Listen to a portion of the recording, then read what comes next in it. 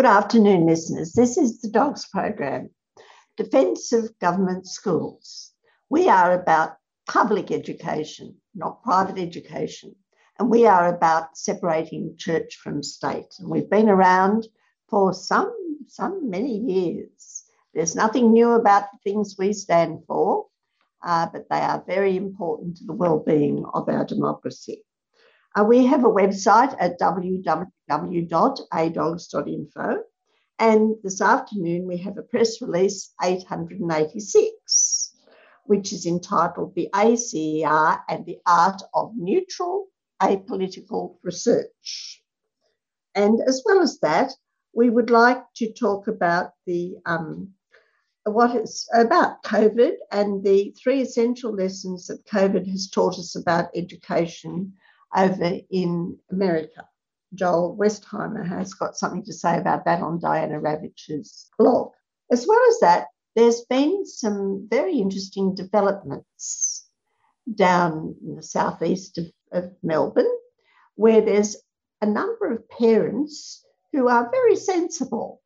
They realise that public education is a much better investment for their children than private education, but they like to think that they can shop around for the best public schools. So they have to buy their homes in the right area. And where there is a good public school, then the values of the properties go up. So they are very put out, some parents, about the dotted lines that have been put around schools by the Victorian government. But we've got a really good, nice news story along the same lines, because up here in North Melbourne, the parents and the teachers of the North Melbourne Primary School fought a quite different battle. There was going to be a new school put up, and they were going to divide the children into the haves and the have-nots, and they have stopped it. So Maddie will be talking about the great state school and the great parents and teachers up here in North and West Melbourne. So let's go on with it. The press release 886, the ACER and the Art of Neutral Apolitical Research. Academics and researchers in Australia have, for 60 years, avoided the private-public controversy in education. I can speak from experience that if you do want to talk about this, it isn't good for your career in education, I can assure you, even in the education department itself. Being neutral has in fact meant favouring the private sector. Avoiding the state aid issue has merely fuelled glaring inequalities in our education systems. It's a bit like Australia's Black history. You know, the one that didn't exist until very recently? The state aid history, like that, has become almost invisible. Well, as we all know, there are some Indigenous people who are making sure that it's no longer invisible. And here at the DOGS, we make sure that the state aid history isn't invisible too. Now, take, for example, the track record of the Australian Council for Educational Research. That's ACER. And Oliver's going to tell you about recent developments there. Over to you, Oliver. Thank you, Jane. In 2015, ACER Chief Executive Professor Jeff Masters, AO, wrote an influential series of articles on the Big 5 challenges facing Australian school education. 6 years and a global pandemic later, what progress has been made towards meeting those challenges? In 5 webinars between February and May, experts from education research and practice around the world are discussing education's most pressing issues and look to the future of education in Australia and beyond. Despite reform efforts, regular government reviews, and ongoing calls for change, progress towards improving the quality and equity of Australian education is often slow. Professor Masters wrote in 2015, the same is true on the international stage. Progress towards meeting the UN Sustainable Development Goal 4 to ensure inclusive and equitable quality education and promote lifelong learning for all was too slow before COVID-19 hit, and what progress had been made was reversed by school closures caused by the pandemic. Real reform depends on tackling the deepest, most stubborn underlying challenges facing Australian education, Professor Masters argued. He identified the following Big Five challenges. 1, raising the status of the teaching profession. 2, reducing disparities between Australian schools. 3, designing a 21st century curriculum. 4, getting all children off to a good start. And 5, reducing the long tail of underachievement. 6 years on, the ASA has revisited these Big Five challenges. The most obvious challenges from the dog's point of view is the second one, reducing disparities between Australian schools. One would have thought that in this research paper, produced in 2021 by a principal researcher at ASA, Dr. Ainley, we would finally see credible funding figures explaining the blindingly obvious differences between the infrastructure and resources of the private and public sector schools. We expected at least a few figures, such as those produced by Trevor Cobold of Save Our Schools. Imagine our astonishment when we read Ainley's paper and found not one funding comparison between the public and private sector. His paper is an interesting one, but, dare we say it, best noted not for what it includes, but for what it leaves out. If you don't believe the dogs, here it is, reproduced for your perusal. Yes, well, we'll get Maddie to read that, but after a bit of a break.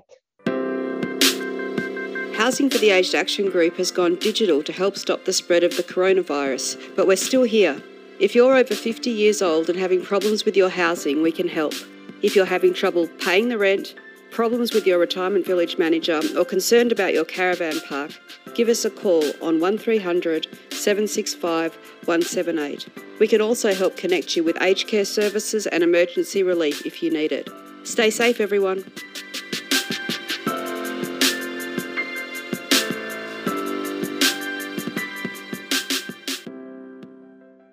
Well, here we are on the dogs program, and we've been talking about researchers and how they avoid what the dogs are prepared to talk about. That doesn't mean to say that what they have to say is not worth listening to. And Maddie is going to read from us the paper that was given by the head honcho, Mr. Ainley, of the ACER, ASA, if you like, the Australian Council for Educational Research, a very well-esteemed public body, on reducing disparities between Australian schools. Now, it's a very interesting paper, but please note that no mention is made of public education, no mention is made of private education, and the only interesting bit for us is what he has to say about non-government schools. So over to you, Maddie. Let's hear what Mr. Ainsley has to say. Absolutely. Reducing disparities between Australian schools is the title of the article that Ainley has wrote. And he says, experts from education research and practice have named system-level support, high-quality teaching and instructional leadership as critical elements for making student outcomes less dependent on which school they attend. Reducing the disparity between the schooling experiences of students in Australia's most and least advantaged schools is one of 5 key challenges in school education, identified 6 years ago by Professor Jeff Masters, Chief Executive of the Australian Council for Educational Research, which is ASA. So ASA is currently hosting a series of webinars exploring what progress has been made towards meeting these challenges and what the essential next steps are. The second of these webinars focused on reducing disparities between schools. So ASA Principal Research Fellow, Dr. John Ainley, began the webinar by explaining the disparities between schools are measured by looking at the differences among all students that are attributable to variations in the means of schools that they attend. We talk about this as a percentage of the variance. The between-school variance expressed as a percentage of total variance. It can range from 0, where there is no difference in school means, and all of the difference is among the students within schools, to 100, where all the students in every school are the same and all differences are about differences between schools. Dr. Ainley told participants that the percentage of the variance in student reading achievement between schools, as measured by the 2018 OECD Programme for International Student Assessment, ranges from a low of 7% in Finland to more than 50% in Germany. Australia recorded a between-school variance of 18% in 2018, down from 24% in 2009, and is similar to the level recorded in 2000. So he's talking about different schools and their different means, which really is, he's talking about variance and he's talking about percentages. He doesn't talk about public and private. He talks about the means of the schools, what they are able to give their students. It's so vague that really you can't. It's avoidant. Work out. Absolutely avoidant. Yeah. But what you do have there is a very interesting. Only 7% of differences between schools in Finland, which means that they're pretty equal. Germany, 50%, which means there's a lot of difference between them. And in Australia, it's 18% in 2018, but according to him, it was worse in 2009 at 24%. So it's really very vague there as to how he's come to those conclusions. If you just looked at the funding they received and what resources they've got, I think you'd come to it'd be much easier to do it. But has he done that?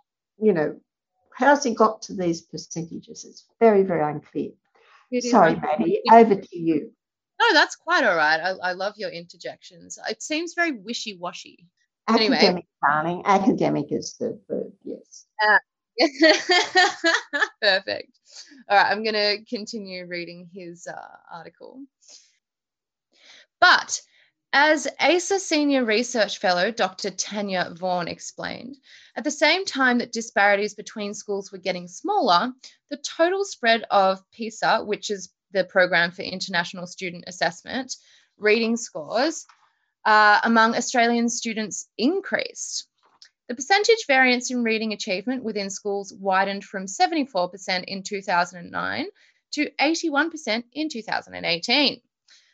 Dr. Ainley said that this phenomenon was partly due to a concurrent increase in school size, particularly among non-government schools, coupled with a decline in reading achievement among non-government schools, and could also be due to school improvement initiatives. He cited support for continuous improvement as one of the 3 features of countries with low disparities among schools, along with low stratification of the school system and even distribution of income across the community. Now, isn't that interesting? He's not really spelling out, he's using code language almost for saying that the non-government schools haven't been doing that well, and that there are inequalities in income amongst the parents of the children probably, and there are disparities between schools, but he doesn't say exactly what these disparities are or how you measure them, because that will involve him in talking about resources and funding. Keep going, darling. It seems to me that he knows exactly what he's leaving out. All right. He says, when we talk about disparities among schools, we really need to see this as the responsibility of the system. It's about resourcing and it's about support. And then Christine Corsi. So he's going to blame the administrators, not the politicians. Okay? Yes. There you are. Keep going. Christine Corsi, principal of Western Sydney's Rooty Hill High School, agreed that having support from the system, as well as some clever organisational and operational skills, was critical to being able to target resources to where they are most needed. She noted the primary resource in government schools, accounting for more than 96% of budgets in New South Wales, is staffing. So we're talking about government schools, and this lady, of course, has got a school which is very disadvantaged and has done wonders there. And she's saying that she's been getting support from the centre the public school centre, and Yeah. that but most of their money goes on teacher salaries. Yeah. Which, is also important. Paying your teachers what they deserve is of the utmost importance, but it's just an issue of funding and where that money is going and where it ends up and how it gets there. Right, Miss Corsi goes on to say, being able to develop skills and capabilities and build expertise with a whole, being able to provide the kind of deep professional learning that young teachers and old teachers need to be able to try new initiatives is a very critical part of our work and one that is sometimes underestimated. Dr. Vaughan discussed the importance of adopting evidence-based high-impact strategies for improvement, drawing on her work as Associate Director of Evidence for Learning. High-quality teaching can have a massive impact on our students, and in fact, I think encouragingly, it can help those students that we need to reach most. That's what Dr. Vaughan said. And she was citing research showing an effect size of 0.47 among students with the highest level of disadvantage compared to 0.32% for students of middle achievement. She also highlighted the importance of instructional leadership.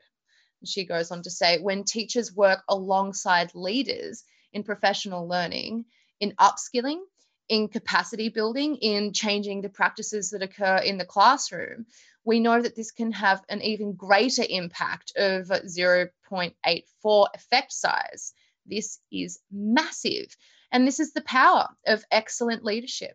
Now, I don't know how much of all of this that we've been reading out our listeners took in or understood, because it certainly contains a lot of education in talk. What they have to say about the teachers and the importance of teachers is very interesting indeed. But dogs note that this particular researcher, that's Dr. Ainley, is expert at playing it safe in the political leadership game, because there's a lot of talk about leadership. Note that in the ACER parlance, reference is made to government and non-government schools, not private or public ones. And what did, however, come out was that non-government schools, in spite of all the generous state aid, are actually not performing as well as one would expect. Now, in the same series, there's an article by the Deputy CEO for Research of ACER entitled The Long Tail of Underachievement in Australia, because we are now 60 years into the state aid history and billions of dollars have been poured into the private sector, and yet we are still underachieving internationally, and there's large numbers of disadvantaged students, mainly well over 80% of them in public schools, that are underachieving. But once again, in true ACER tradition, there's a blanket refusal to bite the funding bullet. So we'll have a bit of a break, and then Sorrel will come back and read you the long tail of underachievement in Australia, which is the paper that was produced by the Deputy CEO of ACER, of the Australian Council for Educational Research, a lady called Sue Thompson. It's a very interesting article, but once again, the bullet is not bitten. For 3 years, teachers have had their qualifications, their pay, their pensions and their working conditions attacked relentlessly by this government. I'm the proud product of a government-funded primary school education and of a government-funded secondary school education. Australia is one of the richest and luckiest countries in the world, and there's no reason whatsoever why we can't have the very best public schools in the world. It's still not good enough that kids with disability miss out.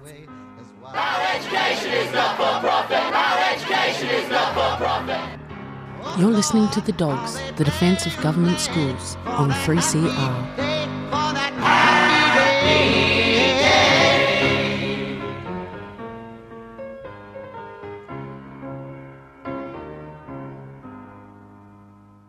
Well, you're listening to the Dogs program here on 3CR. We're here every Saturday at this time. We have the hour and we try to keep you well informed on what is happening in public education. and all of the problems that the state aid to private schools is giving, all the grief it's giving to Australia as a whole and to public education in particular. And we're talking about the ACER and some very interesting research that they're doing, because the ACER is our public researcher in education in Australia. And we've pointed out that they're very politically neutral. Now, Sorrel is going to read us an article that has appeared in The Teacher that is a magazine, by Sue Thompson, the Deputy CEO Research at the Australian Council for Education Research, and it is entitled The Long Tail of Underachievement in Australia. Over to you, Sorrel. Thank you, Jean. So, the Big Five education challenges, the long tail of underachievement in Australia. Little progress has been made over the past 6 years, or even 20 years, in addressing this tale of underachievement. One of the biggest challenges facing educators is to find better ways to meet the learning needs of the many students who fall behind in our schools. The latest findings from PISA, the Program for International Student Assessment, shows that in Australia, roughly 1 in 5 15-year-olds are failing to achieve the international baseline proficiency level in reading literacy, and about the same proportion in mathematical literacy and scientific literacy. This is Australia's long tail of underachievement. This international baseline of proficiency is set at a fairly low level. These are the students that the OECD has deemed are unable to demonstrate the capacity to use their reading literacy skills to acquire knowledge and to solve a wide range of practical problems. It is considered the baseline proficiency at which students are able to fully participate in society. While it is true that there are many countries with a longer tail than Australia, these are not the countries to which we would normally make comparisons. And it is notable that a few such countries, such as Estonia, Singapore, and Ireland, record rates of around 11% of students below the international baseline proficiency, close to half that of Australia. We know that students who perform poorly at 15 are at risk of dropping out of school completely, and that students who are poor readers at school are unlikely to improve much by the time they become young adults. A range of studies have shown that low levels of literacy and numeracy skills limit access to well-paid jobs and rewarding jobs, and amongst other things, are reflected in poorer health outcomes and lower levels of social and political participation. And whilst raising standards is an important goal in its own right, it is also essential in ensuring that our education system is capable of achieving the aims of the Mpatwe Education Declaration, including providing all young Australians with equality of opportunity. Little progress has been made over the past 6 years in addressing this tale of underachievement. In fact, the spread of scores on the PISA reading has widened over time, from 261 points in 2000 to 284 points in 2018. This can be shown in Figure 1, which shows achievements at the PISA proficiency levels from 2000 through to 2018. Note that over time, the OECD has expanded some of the lower and higher levels to provide a more defined picture of achievement, resulting in more levels into the 2018 than the 2000 model. In 2000, 12% of Australian students did not achieve at the baseline of level 2. And by 2015, this had grown up to 18%. And in 2018, 20%. Those are scary figures. We're talking about very, very basic ability to read and understand and solve problems. 12% of Australian students in 2000 has grown to 20% in 2018. So what would it even be now in 2021? Yeah. Something is, well, obviously something is wrong. Something wrong. People should be looking very carefully at what is actually not just going on in the schools, but between schools. schools. And yet there's been no mention of resources or funding. Of course not. These are the figures that the Conservatives, who say that money doesn't matter and who blame the teachers, are using. But they are there. And yes, keep going. These are very interesting figures. Thank you. I completely agree. It's a worrying statistic. Paraphrasing Masters, proposed solutions to the issue of our long tail include looking at more flexible ways of organising teaching and learning to better target individuals' current levels of achievement and learning needs, and reconceptualising successful learning as the progress that individuals make in their learning, regardless of their starting points. However, if we are to hope to achieve a stage, not age-based school system, we need to make sure all learners experience a level playing field. Otherwise, we are at risk of enshrining the soft bigotry of low expectations. Well, what's a level playing field, I wonder? I wonder. Could be equal funding. Well, no, there's no mention of that. There's this thing called the soft bigotry of low expectations. Yeah. It means that children who come from low-income families are expected to do worse. It doesn't sound very equitable to me. No, yeah, very interesting, isn't it? Yeah, keep going. Such soft bigotry leads educators and education systems to not have the same expectations of all students, to judge one group of students as less likely to achieve well based on their defining characteristics, be that gender, cultural or linguistic background, or socioeconomic background, and so to fail to provide the scaffolding necessary for these students to achieve this at the same level as their peers. That's very interesting too, because only a couple of weeks ago, wasn't it, we were talking about how there are expectations of a child who goes to Geelong Grammar or even to Haileybury or Hale over in Western Australia. Mr. Christian Porter had expectations which were up to the point realised. But somebody who goes to Sunshine High School or Braybrook High School, their expectations are considerably less, whether or not they would get into the Liberal Party. And if, of course, they're a lady, then it's a little bit more difficult again. So she is talking about something that is very real, but perhaps we could start with thinking about putting lots of extra resources, financial, into some of these less advantaged schools. I wonder if Geelong Grammar could give up some of its wonderful resources. Well, that'd be so nice, wouldn't it?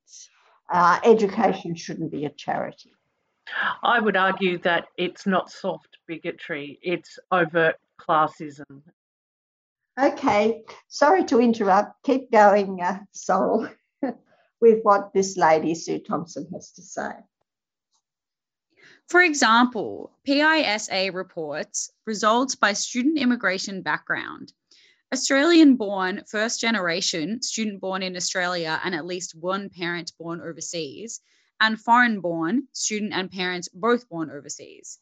However, as can be seen in Figure 2, there are no striking differences between the proportion of students from any one of these three categories. 19% of Australian-born students, 16% of first-generation students, and 21% of foreign-born students do not achieve proficiency level 2. Compare this to the distribution according to student socioeconomic background. 31% of the students in the lowest quartile of socioeconomic background, that is, students from a disadvantaged background according to the OECD nomenclature, failed to achieve proficiency 2, compared to 10% of those in the highest quartile of socioeconomic background, students from an affluent background. Socioeconomically disadvantaged students have been and are still disproportionately represented in the tail of underachievement in Australian schools. If the aim of education is to improve opportunities for all students and not just to maintain the social status quo, then this is not working. And 80% of those disadvantaged children or more are in the public system, but that's not said at any stage. No. That is the figure that we're not to talk about. Do keep going. Disadvantage has many layers. Outside that of the home, disadvantaged students more often attend schools with the shortages of resources, physical, educational, and teaching. As Chris Bonner has said, we have ignored the tenacious grip that family background has on student achievement. Although all schooling systems face that challenge, few concrete disadvantaged students within the disadvantaged schools to the degree evident in Australia does. Our schools are increasingly characterised less by what they do and more by who they enrol. Our framework of schools has become more regressive, divided, and segregated. Until that playing field is level, we cannot contemplate a stage, not age system. And that's the closest that she's prepared to go to say that there are some schools that are not as well-resourced as others. Well, dogs find it fascinating that so much learned, and you must admit it's interesting, factual research can be done by a publicly funded research body like the ACER without biting the church, state and inequitable funding bullet. There is no recognition, for example, of the simple fact exposed by Trevor Cobbold of Save Our Schools, that private school funding has risen 6 times more than public school funding in the last decade. There's a lot of talk about how the underachievement or things have actually got worse in the last 2 decades, but there's no mention. There's mention of resources, there's mention of systems, there's mention of non-government, there's mention of government, but no mention of that very simple fact that the private sector funding takes precedence over the public sector funding, and the public sector has most of the disadvantaged, underachieving students. And this, in spite of the fact that more than 80% of our disadvantaged children, in fact, are in their schools, and 95% of the disadvantaged schools are in the public sector. But aren't we lucky? Here on 3CR, right now, with the dogs, we're not fearful for our jobs, our careers, or our reputation. Been there, done that. Call a spade, and bite those funding bullets hard. Looking for an easy way to keep up with your annual 3CR subscription? You can now set up an annual debit from your bank account or credit card, and once a year your payment will be automatically deducted. You can cancel at any time and you'll get a reminder each year before payment. Be a constant supporter of Melbourne's precious independent community radio station and set up a recurring payment today. Just go to 3cr.org.au/subscribe.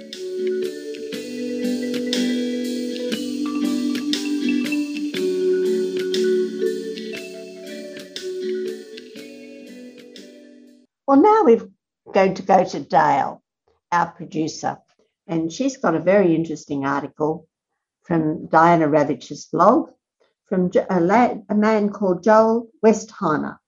The 3 essential lessons that COVID has taught us about education. Over to you, Dale. Thank you, Jean. Yes, this article is really interesting. So Diane Ravitch has decided to reproduce it in full on her blog, and we appreciate that fact that she has. So Joel Westheimer is a professor of education at the University of Ottawa. He wrote this article for the Ottawa Citizen and shared it with Diane Ravitch. Depth matters more than breadth. Westheimer wrote, 3 essential lessons COVID-19 has taught us about education. During the pandemic, we rediscovered what teachers and students have always known, that schooling is about relationships, Learning is a social process, and a deep dive into a topic of interest is worth more than a stress-filled endurance swim in the shallows. When did the Assyrian Empire's reign over Mesopotamia begin and end? If you don't know, you have a lot of company, and you're about to have even more. Because of the COVID-19 pandemic, countless 9 and 10-year-olds missed lessons about one ancient civilization or another this past year. History and geography aren't the only subjects affected. Some middle school students won't learn the 3 functions of mitochondria. High school maths teachers may have skipped lessons in differential equations. And who knows how many missed the opportunity to read Paulo Coelho's brilliant allegorical novel, The Alchemist. So what? The first lesson parents, educators, and policymakers should draw from our collective school experiences during the pandemic is this: content matters much more than coverage. For more than 3 decades, the school curriculum has become increasingly consumed with all the things students should know before they graduate. That has resulted in an unprecedented global obsession with micromanaging teachers' work to ensure the right information is taught and with standardised testing to find out if they're succeeding. Every day we read about children falling behind, but the curriculum is bursting at the seams. Falling behind what? Behind whom? Research in teaching and child development tells us that learning how to think analytically is much more important than cramming in material that students won't remember weeks or years later. We live in an age of instantly accessible information in an infinite number of domains. Living well in the 21st century does not require more information, but rather the knowledge and skills needed to sift, understand, and assess the quality of information.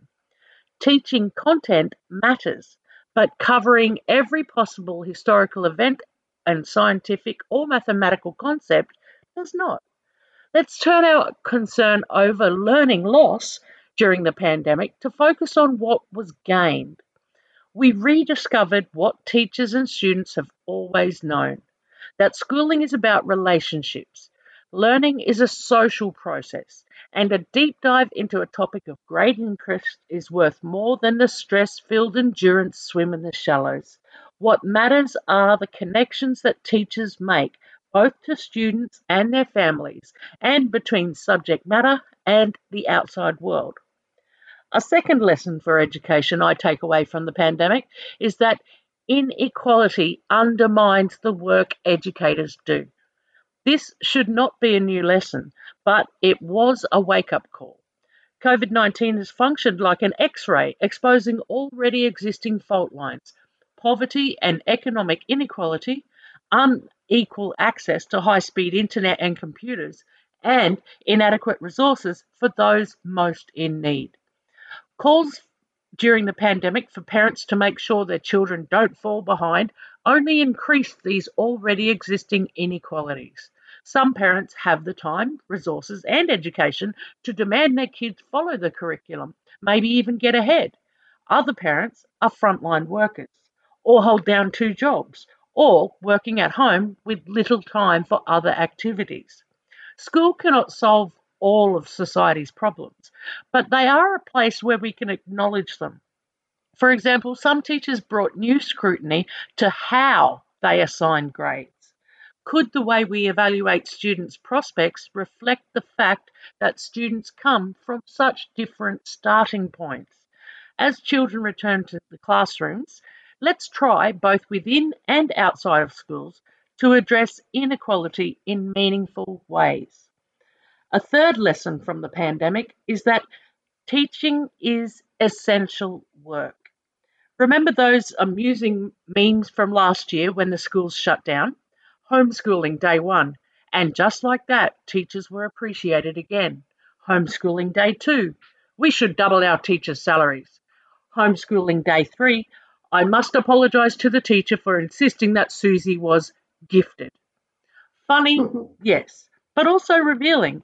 Psychologists tell us that Good humour often points to truths that everybody knows but nobody admits.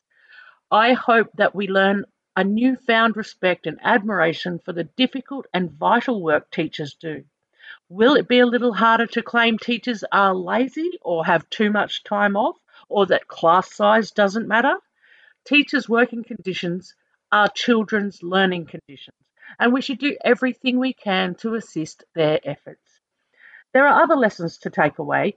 At the University of Ottawa, colleagues and I have started a research collaborative, CHENEEN, Change, Engagement and Innovation in Education, to make sure these lessons don't get lost in the shuffle back to brick and mortar schooling. Already we've learned that educational technology can enrich good teaching, but can't replace poor teaching.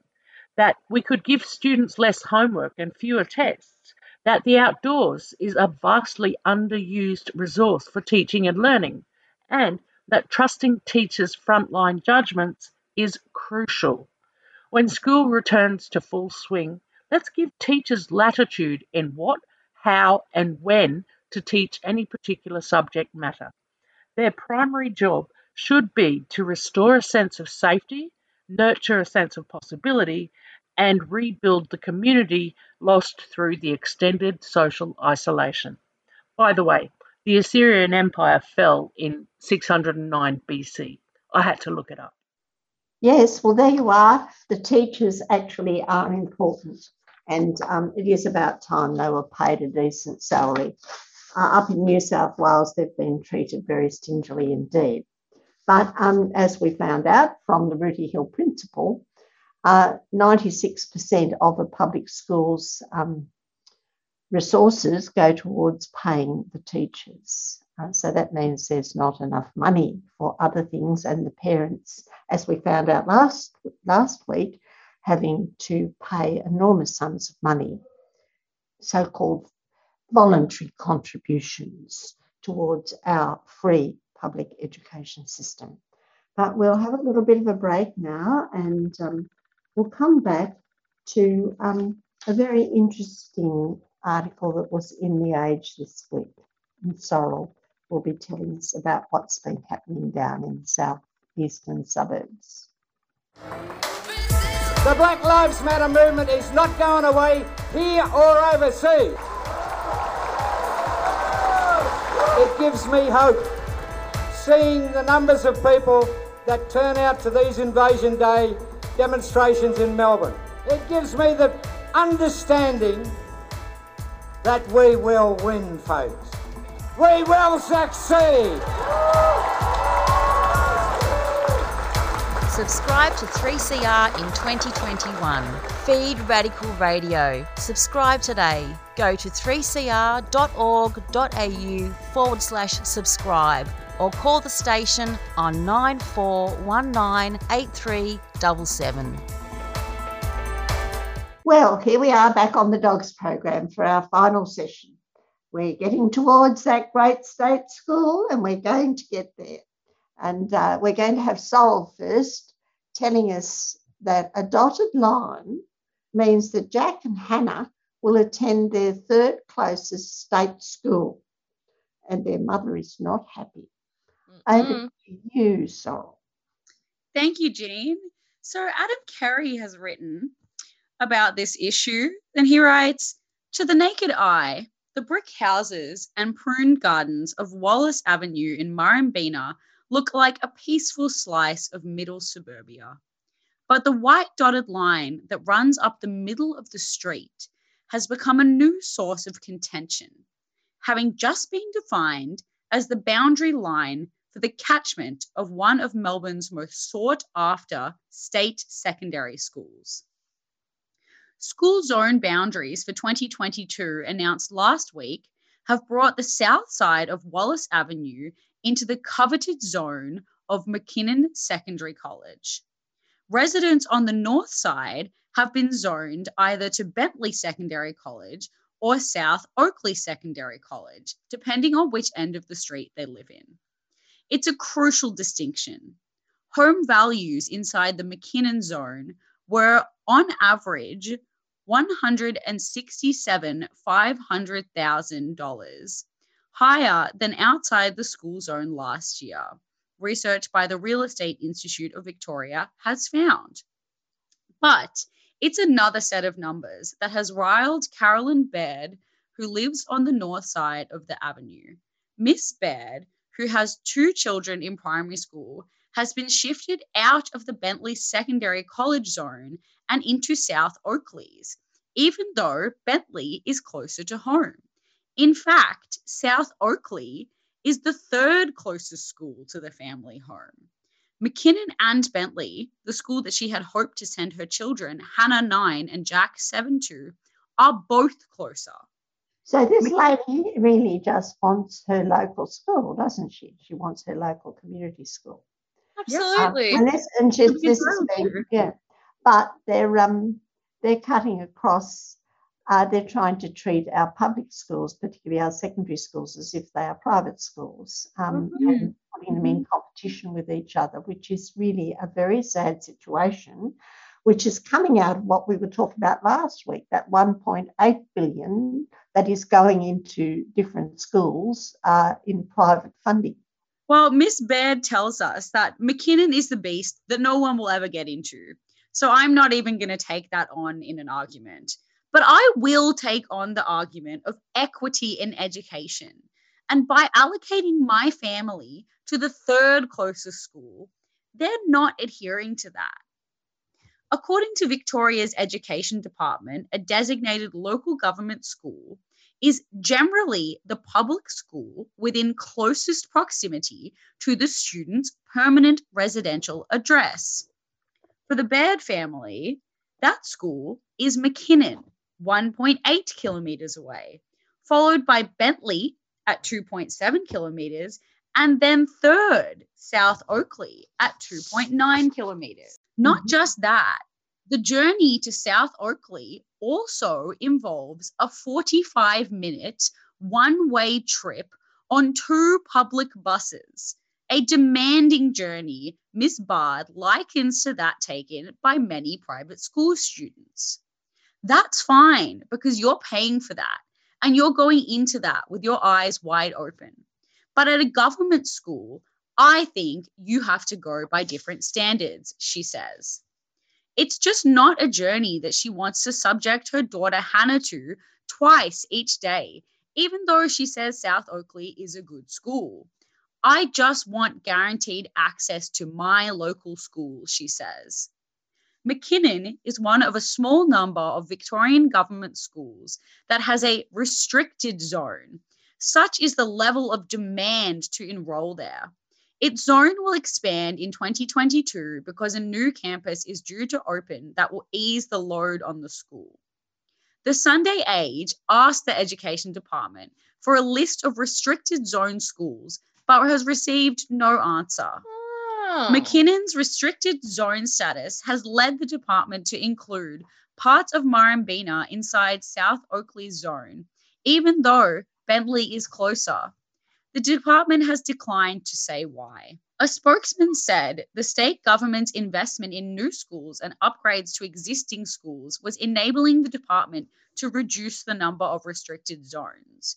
School zones are reviewed each year and published on the Find My School website, which was launched in 2019. The department said 22 school zones had been changed for 2022, but declined to provide a list of them. Amongst the schools due to open next year is Fisherman Ben's Secondary College. Its zone will include Southbank and Port Melbourne, easing the pressure on Albert Park College, which faced a council vote last month to deny its students access to Gasworks Park. That's very interesting. And let me talk about this Albert College issue. The children there haven't got very much space to play in. So they've been using the park nearby, and the local residents are a little bit edgy about it. And now their councillor said that they can't use it.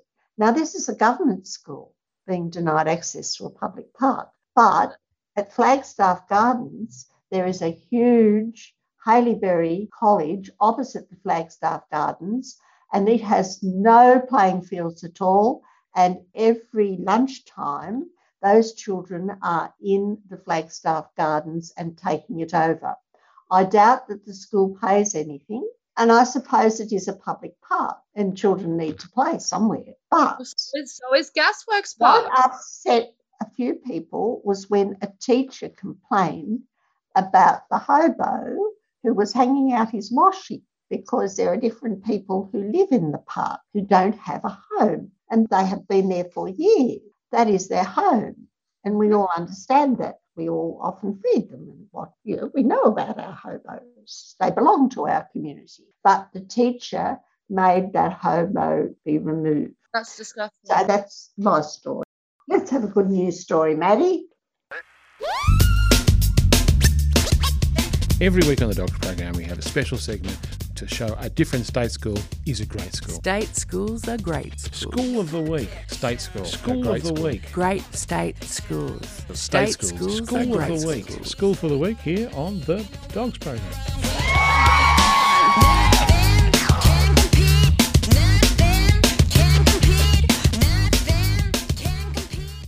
This is a school which ticks almost every box you can imagine, and the parents and teachers should be congratulated for their efforts to keep it welcoming, diverse, and unifying. And this great state school is North Melbourne Primary School, and their story is actually quite different. Not everybody in our insecure society is chasing the most exclusive private school for their offspring, or the best public school in the best suburb, placing themselves into ridiculous debt, which is something that we've touched on today. Back in the day, in the terrible years of Kennett's school closures, the West Melbourne and North Melbourne communities lost two schools. West Melbourne, a lovely little rural childcare 0 to 12 school in the inner city, and Boundary Road down near the North Melbourne flats. Errol Street, which is a school that I have a personal tie to. I went to this lovely school. I call it Errol Street. A lot of the community call it Errol Street. It is officially named North Melbourne Primary School, but yes, it is affectionately named Errol Street. Errol Street was left to educate the children of the area. Over the years, the school population has mushroomed, and it has become blindingly obvious that the closures were a terrible mistake. And not everyone wants or can afford to send their children to, Haileybury opposite the Flagstaff Gardens. So a new school has been built in the Docklands, and now a new school is proposed a few blocks away from the Errol Street campus. But the community was concerned that there might be a return to the old times when the North Melbourne Flats children, many of the migrant and disadvantaged background, would be hived off into a separate school. They did not want a community of haves and have-nots. They wanted the new school to be an extension of the currently lovely school where all children from many backgrounds live and learn together, which was definitely a highlight of my primary school experience. There were so many kids and families from multicultural backgrounds, different privileged backgrounds, and it was just an epicenter of education and love, and I know my family really enjoyed it. And you know what? They've succeeded, as the following letter from Ellen Sandel, the Greens MP for the area, indicates. Let me tell you a little bit more about North Melbourne Primary School. It has almost 900 pupils, 486 boys and 408 girls. 66% of its pupils come from the upper income quartile and 22% from the next quartile, while currently only 4% from the lower quarter. But 60% have language backgrounds other than English. So these middle-class parents are definitely not frightened of disadvantaged children from the North Melbourne Flats. Rather, they want to share their school and its advantages with them. The parent contributions are $570,741, a substantial amount being needed for essential items like computers, and other private contributions in this school are $144,000. Yet it only costs $10,000 approximately per head to educate a child there, considerably less than the $11,000 considered necessary. The NAPLAN results in reading and literacy are above average, and all other results are just fine and dandy. What has happened? The new school was going to belong just to the children from the flats, they thought, and all the parents have got together and petitioned the education department and said, no, we want this to be an extension of Errol Street, North Melbourne, so that the children in the school down the road can come and share our wonderful facilities, because they've got lovely grounds going right back to the 19th century. And isn't that what community is about? It's about equity. The new school is going to be like an annex to this school, and it will be a large school, but it's not very far away, and a lot of children will all be mixing together very happily. If you'd like to find out more about the dogs, you can check out our website at www.adogs.info. But until next week, bye for now. Bye. Thank you. Goodbye.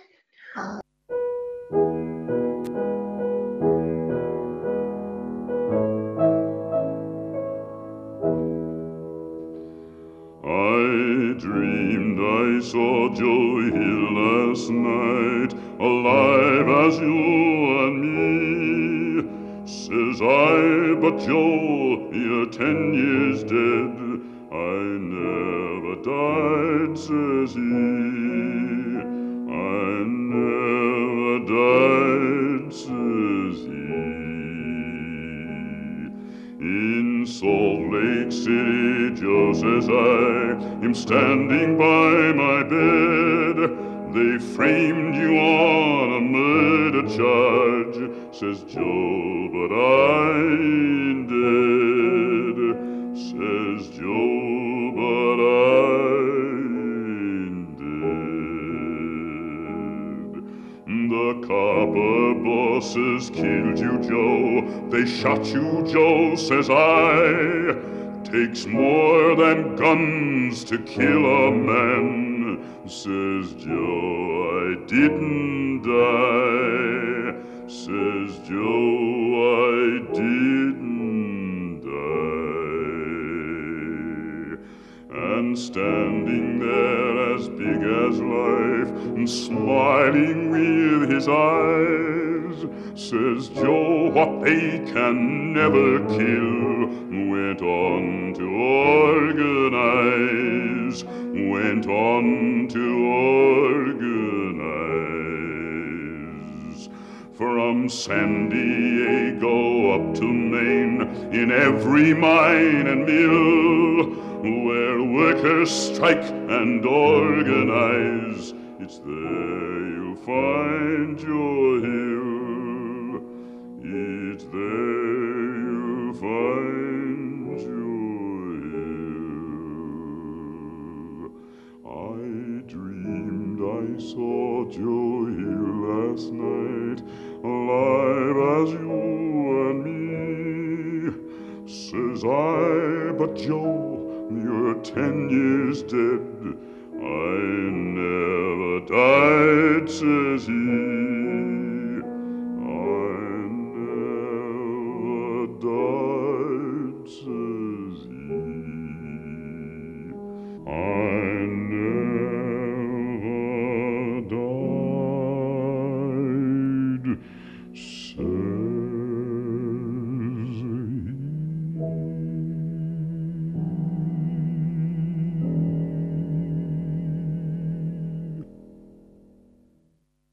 You've been listening to a 3CR podcast produced in the studios of independent community radio station 3CR in Melbourne, Australia. For more information, go to allthews.3cr.org.au.